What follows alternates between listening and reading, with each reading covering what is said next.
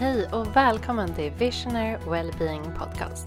Jag heter Miriam Sundholm och är din värd. Jag brinner för att sprida kunskap och insikter kring hur vi alla kan vara våra bästa jag, både på och utanför arbetsplatsen. Så i den här podden kommer du få chans att lyssna på ledande experter och företag som utvecklar nya verktyg för att optimera både den individuella hälsan men också lösningar som företag kan använda sig av för att skapa framtidens arbetsplats. Jag hoppas att du hittar inspiration som gynnar dig och personer i din närhet. För när vi alla inser vilken enorm potential vi har, då kan vi också vara en del av den rörelse vi vill se framöver. En värld med ökat välmående, glädje och meningsfullhet. Så varmt välkommen! Så varmt välkommen till dagens avsnitt. Och vi har ett väldigt spännande ämne att utforska. Nämligen sömnens roll på jobbet. För en mer hållbar och hälsosam arbetsplats. Så i det här avsnittet kommer vi utforska hur en hälsosam sömnkultur kan påverka arbetsplatsens produktivitet och välbefinnande. Vi kommer dessutom diskutera strategier för hur man kan främja en god sömn och balans mellan arbete och vila. Och sen dela med oss av lite intressanta exempel på företag som framgångsrikt har jobbat med just det här. Och med mig idag så har jag ju Frida Rångtell. Och Frida har forskat om sömn. Och det hon kommer lära ut och prata om, det är ju då baserat på vetenskaplig kunskap om vår sömn och dygnsrytm. Hon har synts både i digital media och veckotidningar, dagspress, radio och tv, andra poddar. Och Frida är en väldigt uppskattad och inspirerande föreläsare som jag har fått förmånen att jobba med för några olika uppdrag. Och hon väcker ju alltid intressanta tankar och just reflektioner kring sömnen. Och därför så är jag så glad att Frida är med oss idag. Och hon kommer prata om just sömnens betydelse i våra liv. Och har lovat att dela med sig av konkreta tips och vägledning för hur vi kan göra om vi vill sova bättre för att skapa en bättre relation just till sömnen. Sen vill jag också nämna att tillsammans med Omla så har ju Frida skapat vår sömnguide, ett onlineprogram fullt med tips och övningar som gör att det blir lite lättare att komma in i de här rutinerna som vi ibland glömmer bort, som hjälper oss att få till sömnen och då må bra och känna att vi får ännu mer energi under dagen. Så med det så hälsar jag dig, Frida, varmt välkommen. Tack så mycket. Så kul att vara här. Jättekul att du ville vara med. Och jag tänker att vi dyker in på det här spännande ämnet på en gång.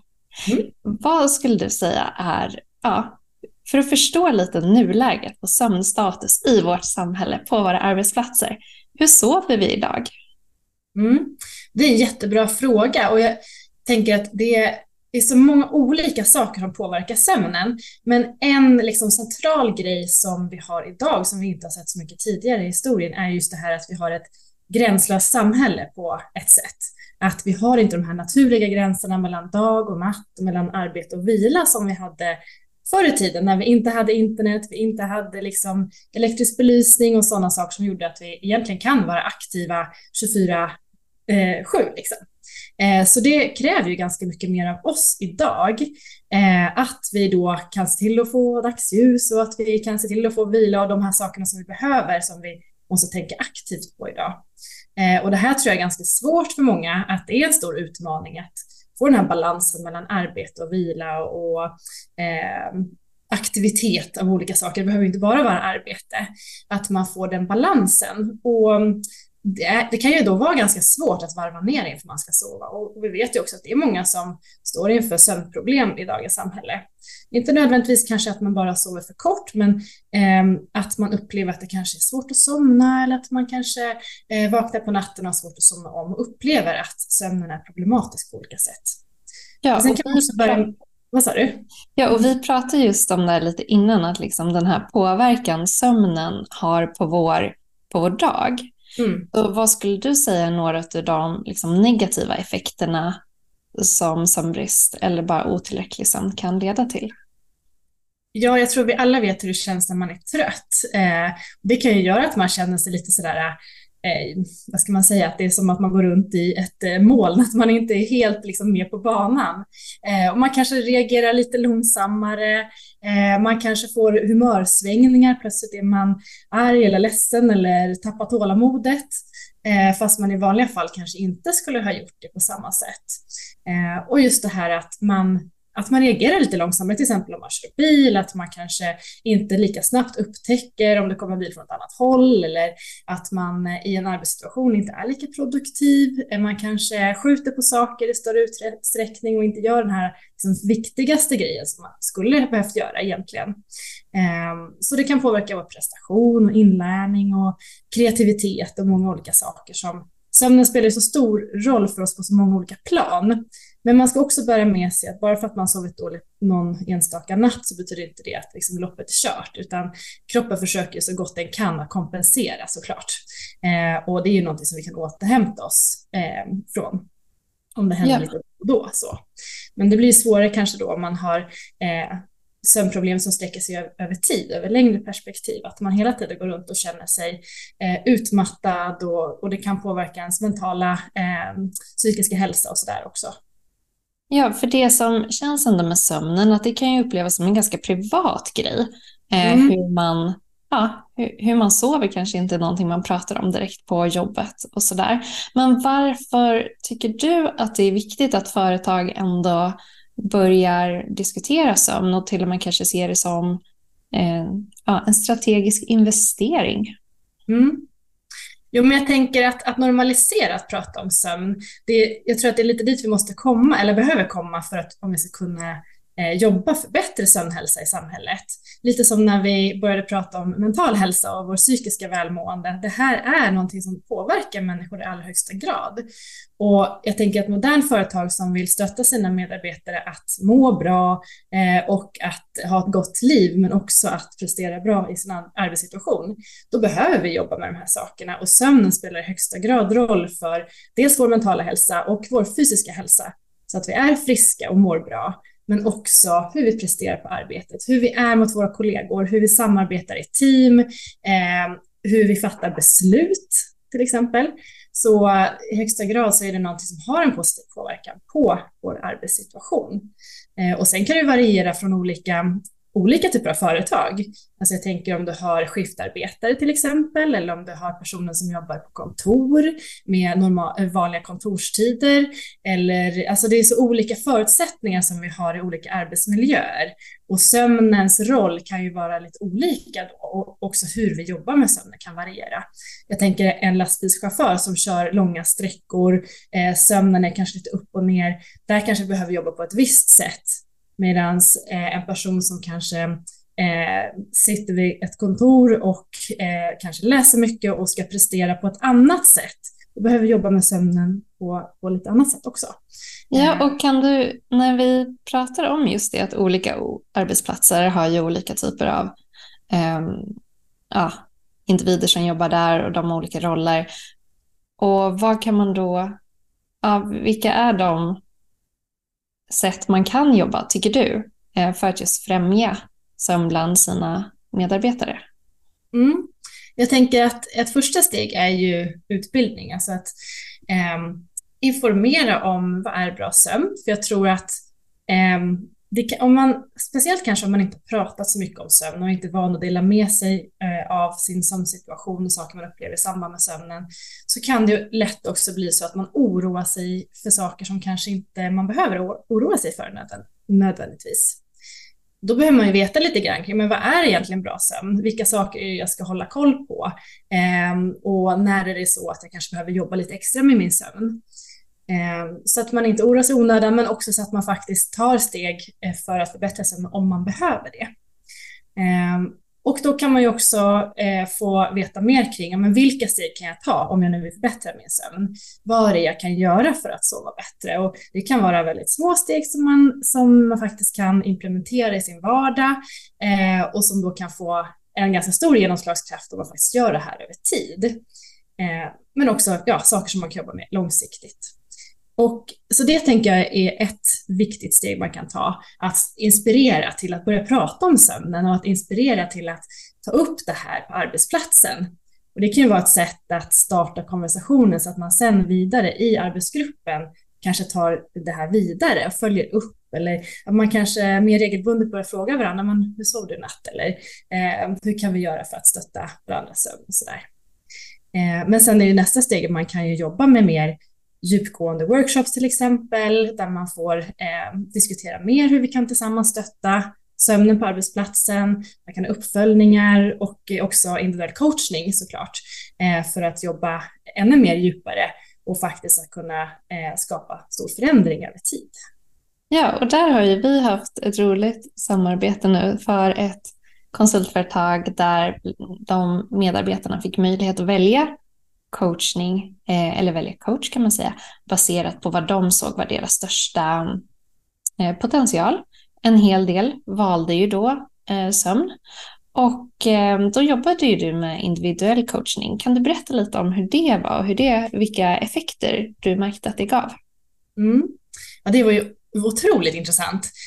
Och effekterna handlade ju mycket om vilka utmaningar eller vilka mål de hade från början och vilka typ av förändringar de ville jobba med. Men till exempel en förändring som jag kände var väldigt viktig och som jag såg hos flera var just det här att de fick en bättre relation till sin sömn. Inte nödvändigtvis alltid att man sover mer eller att man liksom upplever jättestora förändringar, men att man känner sig lite tryggare och lugnare i sin relation till sin sömn. Och det tänker jag är ett otroligt viktigt första steg. För vi vet också att oro kring sin sömn och kring sin sömnsituation kan också göra det ännu värre. Och till exempel vid insomni som är sömnproblematik där man har svårt att somna eller man vaknar på natten och har svårt att somna om eller vaknar ofta under natten och sådär har störd sömn. Då är det just det här att man har mycket orostankar kring sin sömn. Jag kommer inte kunna somna i natt, vad händer nu om jag ligger här vaken igen i natt? Och liksom det här börjar snurra och kan vara svårt att stoppa den här spiralen. Så det kändes jättefint att höra att det faktiskt kunde ha en sån påverkan. Men också att det var flera som sa att nej men jag sover mer, jag har lättare att somna och framförallt jag orkar mer under dagtid. Jag känner mig inte lika groggy. Och det är ju helt fantastiskt, tycker jag. Ja, för jag tänker också att ju mer man blir medveten om det, att det också handlar om att kanske som vi har pratat om, ta sig tid till det, att man har en rutin för att varva ner så att man vet att man kommer i säng i tid. Och det kräver ju lite planering, annars kan det bli lite vad det blir. Och blir det sista prioritering kanske det blir lätt att det går lite för många timmar på kvällen innan man landar på kudden. Ja, jag tänker det är så mycket som lockar, kanske framförallt på kvällen, när hjärnan är lite trött från dagen, man är lite lätt distraherad och då är det ju otroligt mycket saker som vi fortfarande har och kan engagera oss i som ger mycket belöning, som sociala medier eller kolla på en spännande tv-serie eller spela dataspel. Det är ju mycket som vi kan engagera oss i även fast det är kväll och vår kropp egentligen skulle behöva varva ner. Och så kanske vi inte riktigt har tagit den här tiden under dagen att bearbeta det vi har varit med om. Vi kanske inte riktigt har verktyg för att komma ner i varv och minska stress. Och då kan det bli jättesvårt. Dels att komma i säng i tid. Man skjuter upp det. Men också att faktiskt komma ner i varv och kunna slappna av och kunna somna. Ja, och några saker som man kan göra konkret om man känner att man har problem med just släppa tankar eller den nedvarvningen. Vad skulle du säga funkar för många? Ja, alltså jag tänker, dels kan man ha med sig att det är svårt att stoppa när det väl kommer. Och att försöka trycka undan tankar och känslor, det är ju sällan väldigt effektivt. Och då kan de snarare komma tillbaka ännu starkare. Så att på ett sätt försöka acceptera läget lite grann som det är, även om det kan kännas jobbigt. Och om de väl finns där så kan man ju till exempel skriva ner dem på papper. Man kan ha papper och penna bredvid sängen redo, så man kan bara skriva ner dem. Man kanske har tränat på någon andningsövning eller avslappningsövning som man kan ta till när det här händer. Eller mindfulness kan man jobba med. Men också att gå upp ur sängen. att sluta försöka, utan bara bryt mönstret, strunta i att försöka sova, gå upp en stund, gör något annat, kanske ungefär 20 minuter. Kanske inte scrolla på telefon eller något som gör att man blir ännu mer uppe i varv, men man kan skriva ner sina tankar eller göra sudoku eller diska eller yoga eller vad det nu kan vara som man tycker om att göra. Och sen så går man tillbaka till sängen igen efter kanske 25 minuter, provar igen, har du fortfarande inte, känner du fortfarande inte ner i varv och kan somna efter att ha försökt en liten stund, upprepa proceduren. Men sen finns det också saker man kan göra i förebyggande syfte som vi vet har positiv effekt på sömnen, som till exempel fysisk aktivitet. Vi mår ju bra av att röra på oss, och det gäller ju också för sömnen.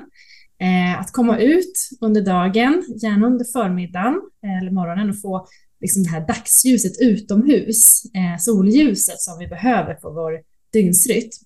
Och då kanske man kan passa på att komma ut lite i naturen, och det mår vi ju bra av och sådär. Men också att ta sig en liten tid och kanske skriva ner sånt som man har varit med om under dagen, eller som man tror kan börja snurra sen när natten kommer. Ta en liten stund på kvällen och skriv ner saker som du oroar dig över eller tror kan börja snurra när du lägger dig. Och så kan man skriva ner en liten så här: det här skulle jag kunna göra för att hantera det här, eller komma till en lösning eller så. Sen måste man inte nödvändigtvis göra det, men då har man i alla fall en liten plan, och man har liksom flyttat det från huvudet till papper. Det är ju ingen garanti förstås, men det kan ju vara ett sätt att försöka släppa dagen och kunna varva ner. Ja, och det här är ju många strategier som är så bra, och jag har använt mig av mycket för att jag också ibland har svårt att sova.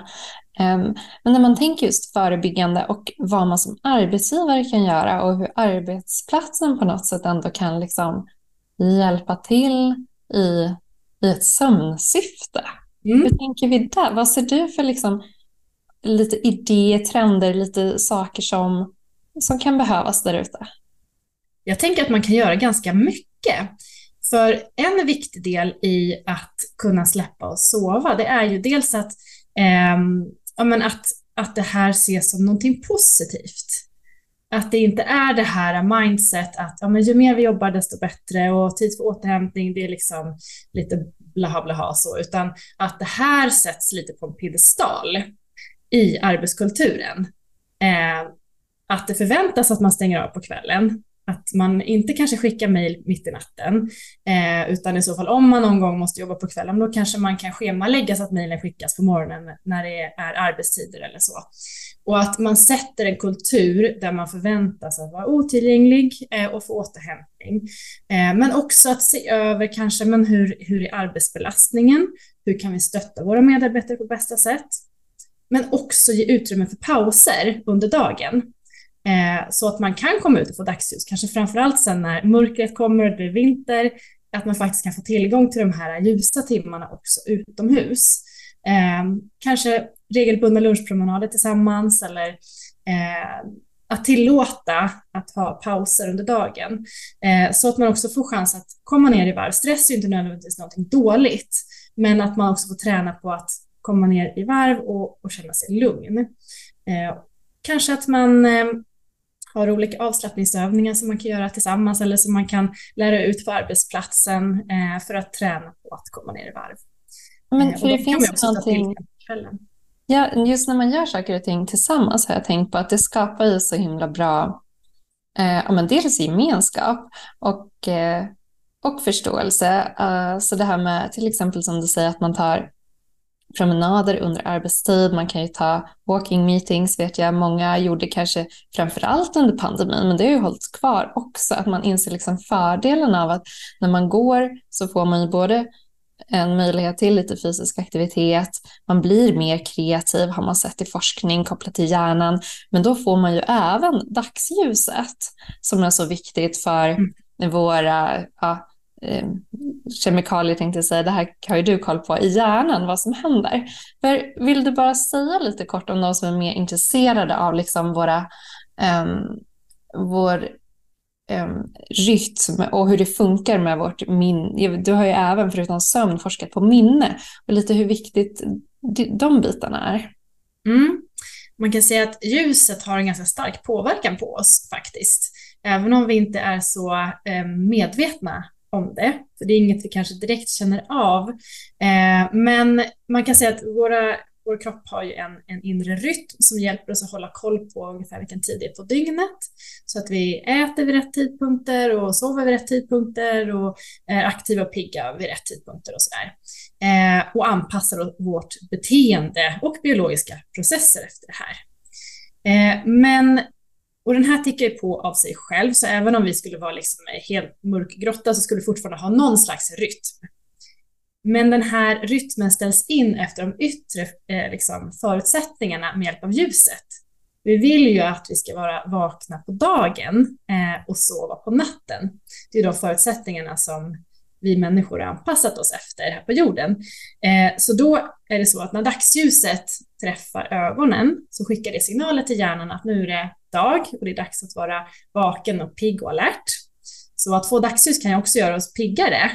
Om man känner sig lite trött och hängig, då kan man ju gå ut och få lite dagsljus. Kanske man känner sig lite piggare efteråt på arbetet till exempel. Och sen då när det blir kväll, då vill vi istället ställa om och signalera att nu är det kväll, nu är det dags att varva ner och dags att sova. Så då förändras det här naturliga ljuset och får en annan sammansättning och det blir mörkare på kvällen. Och det signalerar istället genom ögonen till hjärnan att nu är det kväll, nu är det dags att varva ner och att snart sova. Och då förbereder sig kroppen på det. Så vi har en tydlig naturlig rytm över dygnet. Och det som kan bli en utmaning i det moderna samhället är ju att vi har liksom planat ut den här rytmen ganska mycket. För inomhusljus är inte lika starkt som dagsljus utomhus.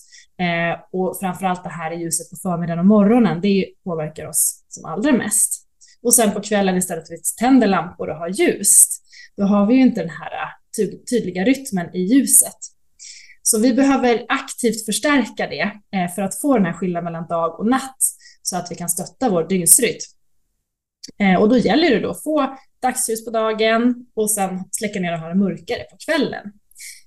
Det kan ju vara en utmaning, men man har ju sett till exempel i grupper som inte har elektrisk belysning i samma utsträckning. De är kanske lite mer morgonmänniskor och har liksom en tydligare rytm. Så. Ja, och jag tänker att man kan som företag när man planerar sina kanske mer kreativa möten, om man har möjlighet att hålla viss del av dagen utomhus. Särskilt nu befinner vi oss i ett väldigt vackert sensommarväder i Stockholm. Och bara det faktum att jag gick en promenad innan den här intervjun får mig att vakna till och känna mer pigg och alert. Att det är så naturlig energiboost som vi ibland kanske glömmer bort. Och självklart är det enklare nu när solen lyser. Men det har ju även effekt, som du säger, under våra mörkare månader. Och där ändå prioritera och kanske uppmuntra medarbetare att snarare ta en halvtimme och gå ut om det är möjligt, beroende på vilken befattning, roll, sådär tjänst man har. Men att det ändå ska kunna kännas lite mer naturlig del av även ens arbetsdag. Mm. Ja, exakt. Och jag tror att det är bra att ha med sig det här också, att vi är ju inte 100% produktiva hela tiden och kan prestera på topp. Utan vi har ju naturliga fluktuationer under dagen när vi är mer eller mindre effektiva och sådär. Och oavsett om vi har sovit bra på natten eller inte. Och vi har ju ofta en dipp till exempel efter lunch. Och då finns det olika saker man kan göra för att få mer energi. Och det ena är ju att gå ut eller fysisk aktivitet eller kanske ta en liten tupplur. Och det här kan man ju då på arbetsplatsen främja. Och jag tänker en viktig sak som man kan tänka på är ju också att se individen. Men också individen i gruppen. Alltså hur kan vi anpassa förutsättningar på arbetsplatsen så det passar så många som möjligt. Och så att alla får möjlighet att vara lite som de är. Någon kanske är lite mer av en kvällsuggla och kanske behöver sova lite längre på morgonen. Men istället kanske uppe lite senare på kvällen. Någon är mer av en morgonmänniska, någon har småbarn, någon har liksom andra förutsättningar i livet. Och någon klarar sig inte en hel dag utan att ta en tupplur nästan, utan man känner att man har stort behov av det. Och hur kan vi då anpassa förutsättningarna på arbetsplatsen så att alla känner sig sedda, alla känner att de får nå sin potential och att det passar så många som möjligt. När ska vi ha möten och när ska vi liksom skicka e-post och sådana saker, och hur är vi tillgängliga för varandra? Och hur kan man göra det här så att alla känner att de får sina behov mötta.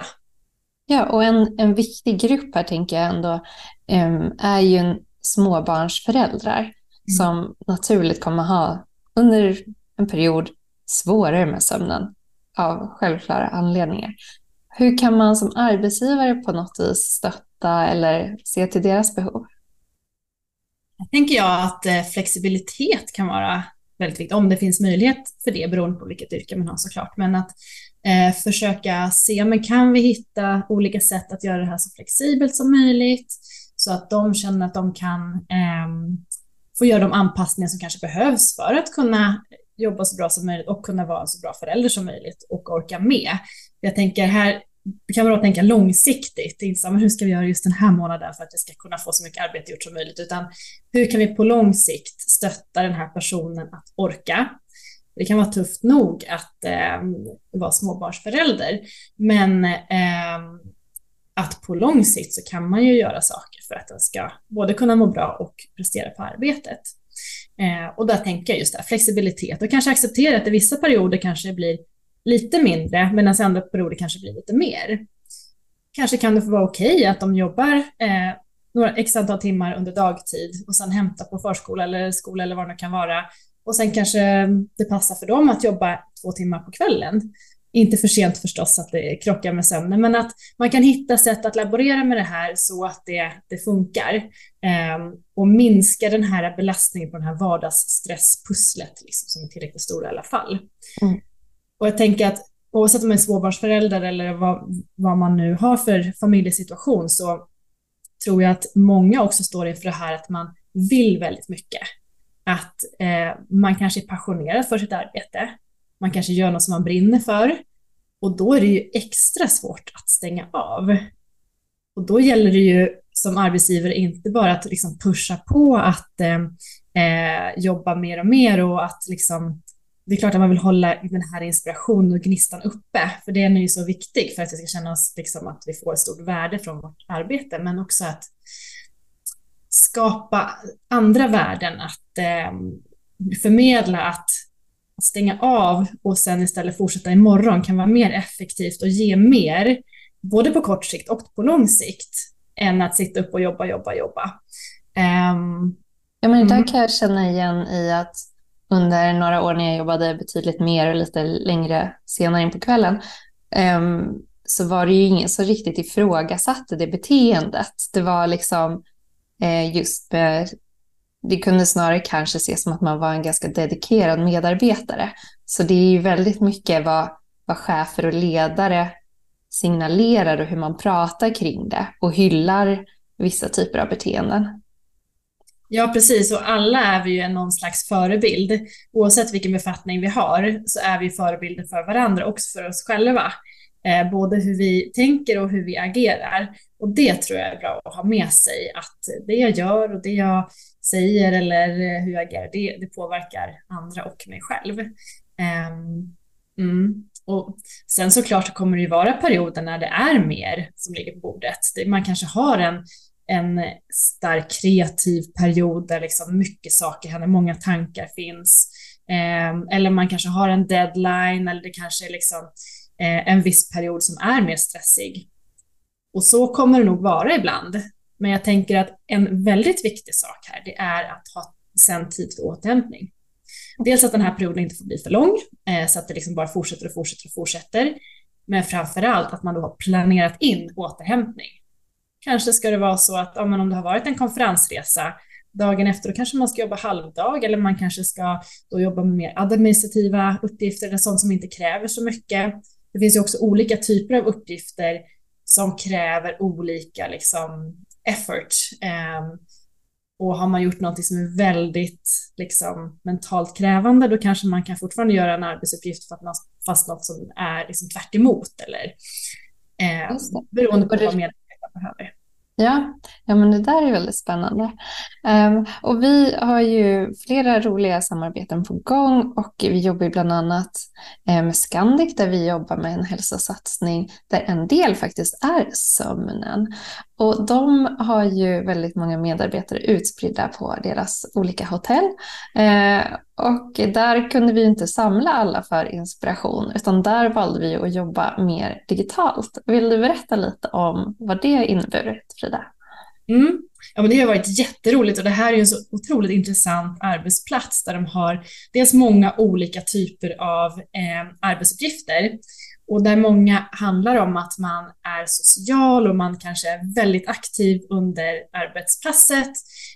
Och sen kan det ju vara en utmaning att men hur kan jag varva ner efter det här och sådär. Och det vi har gjort är ju dels att vi har skapat ett litet bibliotek med olika filmer som man kan titta på, där vi pratar om men vad är bra sömn och hur kan vi med lite enkla tips och tricks jobba med det här i praktiken, i vardagen. För att öka chanserna att vi kan sova bra och sådär. Och så får de med sig lite verktyg och lite övningar och sådär.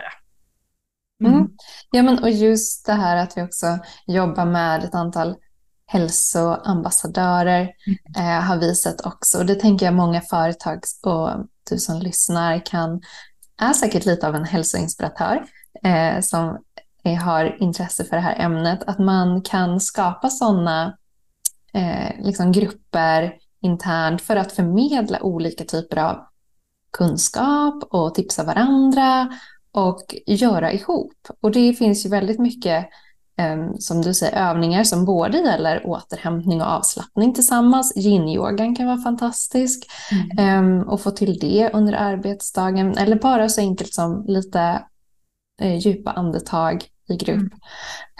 Och det andra som fysisk aktivitet som du också nämner. Och liksom stötta kanske också då olika grupper på olika sätt så att man förenklar livspusslet. För det är ofta där, när man inte får det att gå ihop, då blir sömnen lidande. Men kan man då på andra sätt bara hjälpa till att avlasta med diverse olika flexibla upplägg eller tjänster eller sådär, då kommer ju det få en positiv effekt förhoppningsvis då, även på sömnen och på hur individen mår. Precis, och just det här att starta diskussioner. Vi har också diskussionsfrågor och sådär, och att man kan att man liksom skapar en miljö där det är tryggt och okej att prata om de här sakerna. Det tror jag är framgångsfaktor faktiskt. Ja, men och en till grej som vi också har jobbat ihop när vi pratar om den där coachningen, också som du har genomfört, så var ju det också en grupp som fick jobba med att mäta sin data. Tidigare år har vi testat med en mätning från Linkura som visar sömnen. I år så jobbade vi med Garmin som också har funktionalitet för att mäta sömn. Och det har jag ju märkt just när man jobbar med bolag som kanske har ett stort intresse för teknik och personlig prestation.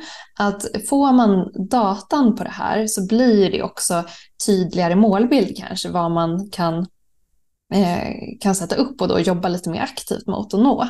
Vad är din bild av alla dessa mätningar på sömn?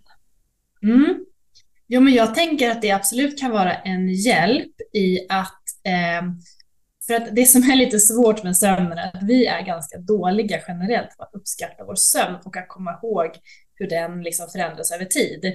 Om du frågar mig hur sov du förra veckan, då skulle jag inte ha något bra svar. Även om man skulle ge ett svar så skulle det troligtvis inte stämma överens med hur sömnen var objektivt mätt. Så det som sådana här mätverktyg kan göra, det är ju att bidra med att vi blir medvetna om hur sömnen ser ut på lite längre sikt. Det ser jag som en stor fördel.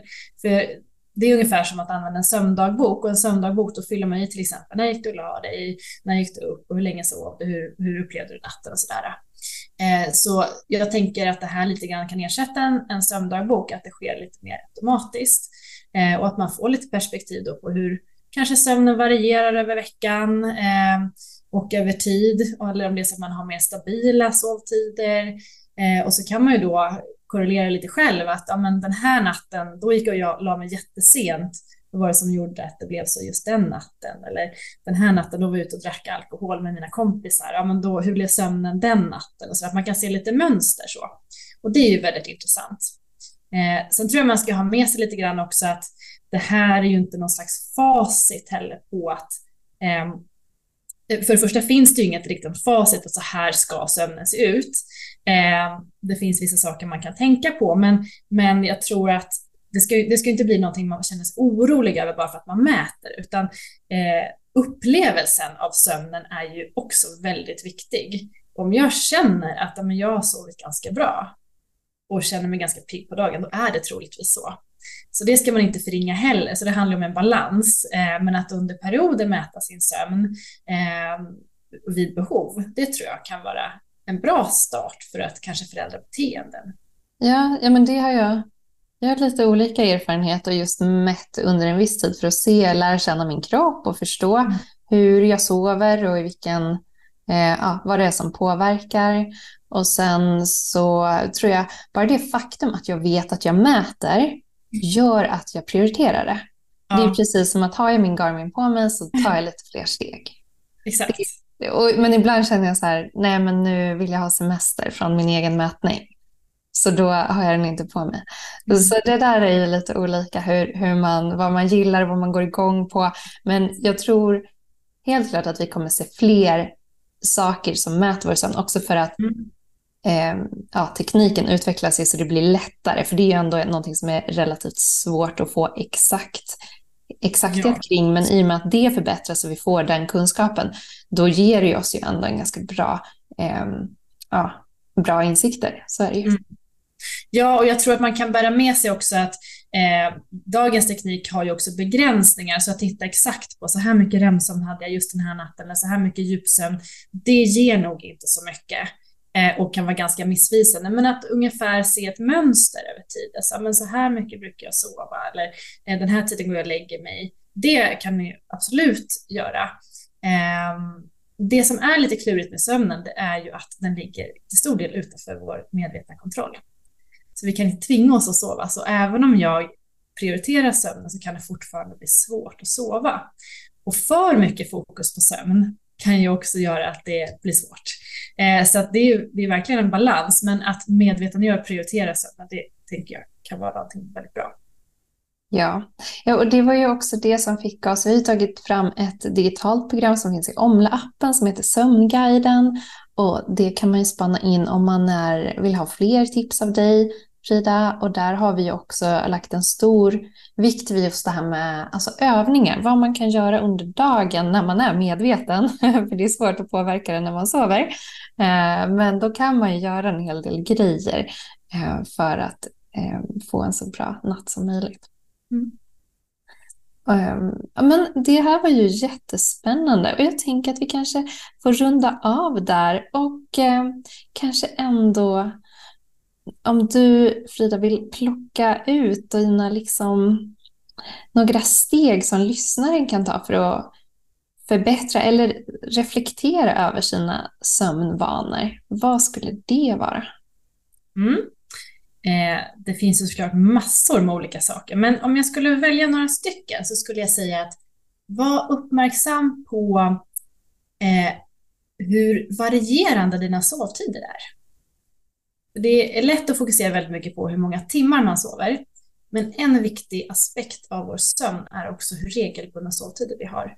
Och det kan nästan vara lite lättare att fokusera på än att plötsligt börja sova väldigt mycket längre om man vill förlänga sin sömn.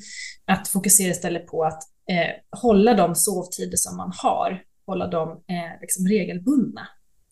Och sen när man har fått in regelbundenheten, då kan man expandera och sova kanske en kvart mer, så kvart mer över tid. Så se över regelbundenheten i din sömn. Men sen också just det här, få dagsljus, framförallt på förmiddagen. Gå ut utomhus om du har möjlighet. Och sen också att hitta sätt att göra det här, gå och lägga sig till någonting som man nästan ser fram emot.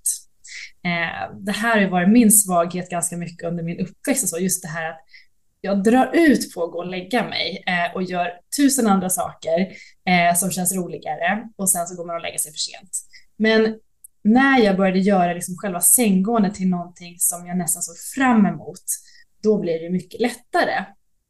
Och det kan vara att lyssna på en podd som man gillar, eller en avslappningsövning, eller lugn musik, eller läsa en bok, eller vad det nu är som funkar för just dig, att göra det här till din lilla mysiga stund. Och sen det fjärde, träna kroppen på att komma ner i varv, även på dagtid.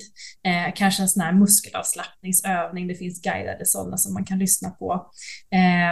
För att träna kroppen på att komma ner i varv.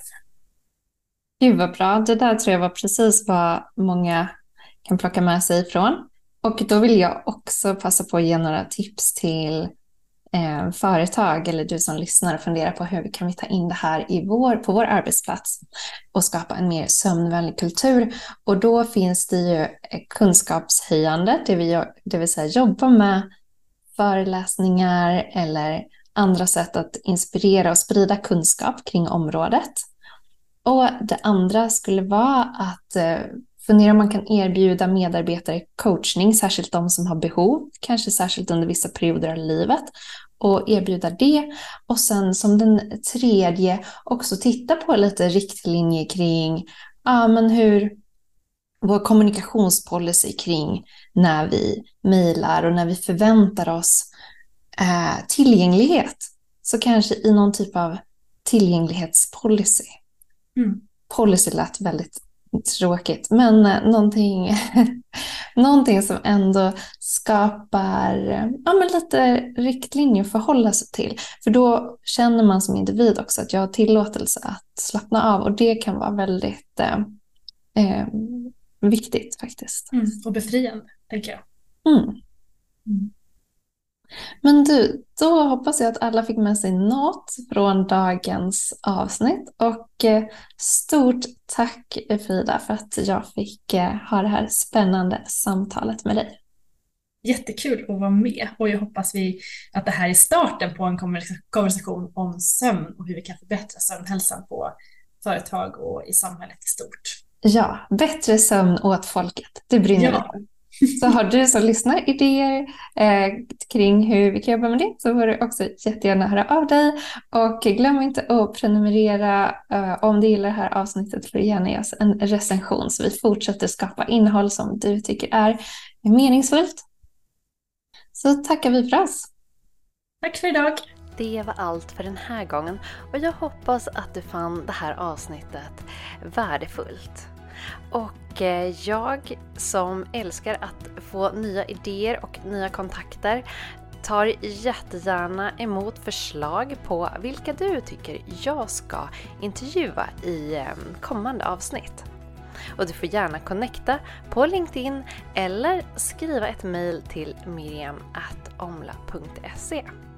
Vill du så kan du också testa på vårt gratisprogram i Omla-appen 14 dagar av välmående, där jag guidar genom ett antal olika utmaningar som bidrar till mer välmående och mer energi. Och kom ihåg att prenumerera på podden, så får du också uppdateringar när vi släpper nya avsnitt. Och du kan också följa oss på Instagram, där vi dagligen delar med oss av lite enkla övningar och sånt som kan bidra till en härlig dag. Och det önskar jag dig. På återseende!